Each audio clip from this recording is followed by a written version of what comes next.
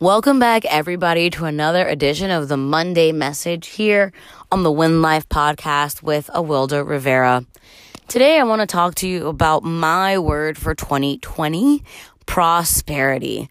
And I know what you guys are thinking. You're thinking, oh my God, with the pandemic that we've experienced, with the markets crashing in the West, with everything, how the heck can prosperity have been your word? Are you regretting picking it for your word? And is it still your word?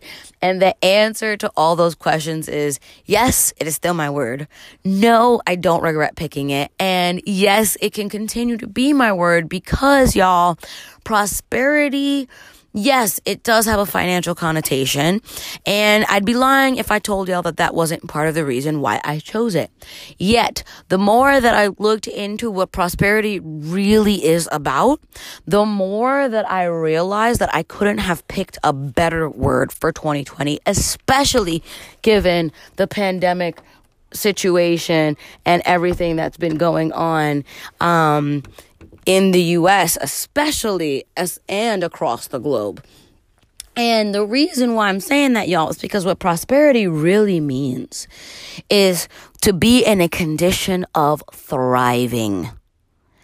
Prosperity means to be in a condition of thriving where you are experiencing success. That's it. And so the reason why that's so powerful and the reason why that's so great, especially in this post-COVID-19 coronavirus world, is because it forces us to redefine what it means to thrive, to strip it down all the way to its bones, right? Which means to be in a state of experiencing contentment, and to be well, right? Because if you're thriving, you're well. To be well. What does it mean to be well when the world is falling down around you? What does it mean to be prosperous, to thrive, right? And for me, what that looks like is gratitude. Being aware enough of the blessings that I have to express gratitude. And even if you're someone who, look, I grew up in the projects, and I think every day about what it would be like if I was still in the project, still on welfare, still having an experience of eating ramen every day. And what would I have to be grateful for then? And how could that be something I can be anchored in? How could I still thrive even in that situation, right? And again, it's the small things. Even if you're someone, for example, who's quadriplegic, there are still small things we can express gratitude for. There's small things we can experience our personal thriving through, right? If you have the love of another person, whether it's romantic love, or familial love, or friend love, or even virtual love. There are people in the virtual space who have never met you that say that they love you, right? That's something that we can be grateful for. That's something that we can draw from to feel well around, that can help us thrive. We can be anchored in that, right? If you're someone that even has a roof over your head, right? That is something that you can express gratitude for. That's something you can feel anchored in, that you can feel wellness around. The fact that you have a space. It may not be a large space. It may be a small space. It may be a shared space.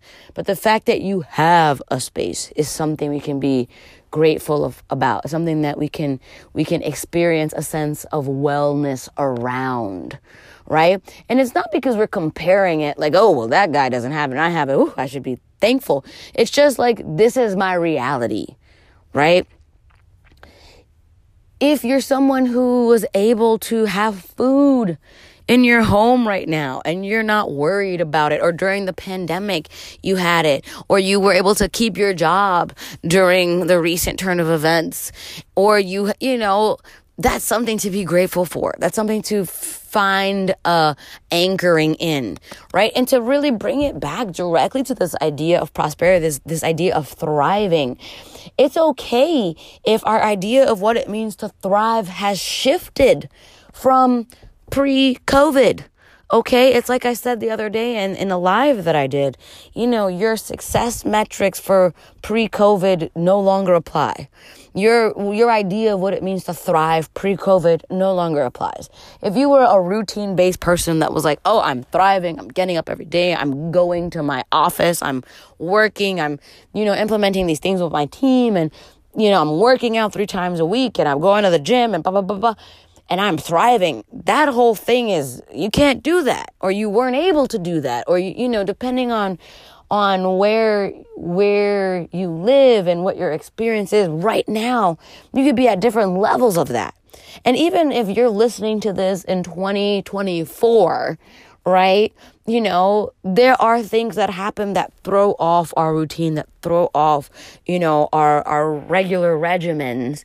And if we identify thriving with just a routine, or just an act, or just a job, or just a particular outcome, then, are we really thriving?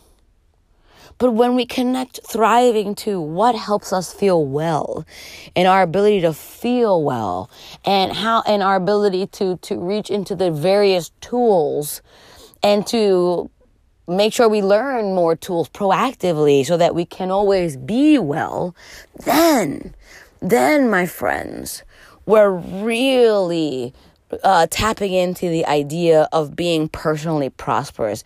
Then we're really taking charge of our own personal thriving, because we're taking charge of our wellness, and we are disconnecting our wellness from an external anchor, and we're bringing it into ourselves. And so I challenge each of you to really think about how your idea of thriving has changed, how you can connect your idea of thriving to your own personal sense of wellness, and how that is all linked to your prosperity, and how your prosperity is bigger than the amount of money in your bank account. And of course, we want to experience that type of prosperity too. We want to feel like we are thriving financially as well. But we can't be thriving financially sustainably for the long term if we're not thriving personally, if we're not personally prosperous. So go out there. I want you to thrive. I want you to dig in on the idea of what is your personal prosperity. And until next time, y'all, get out there and win life.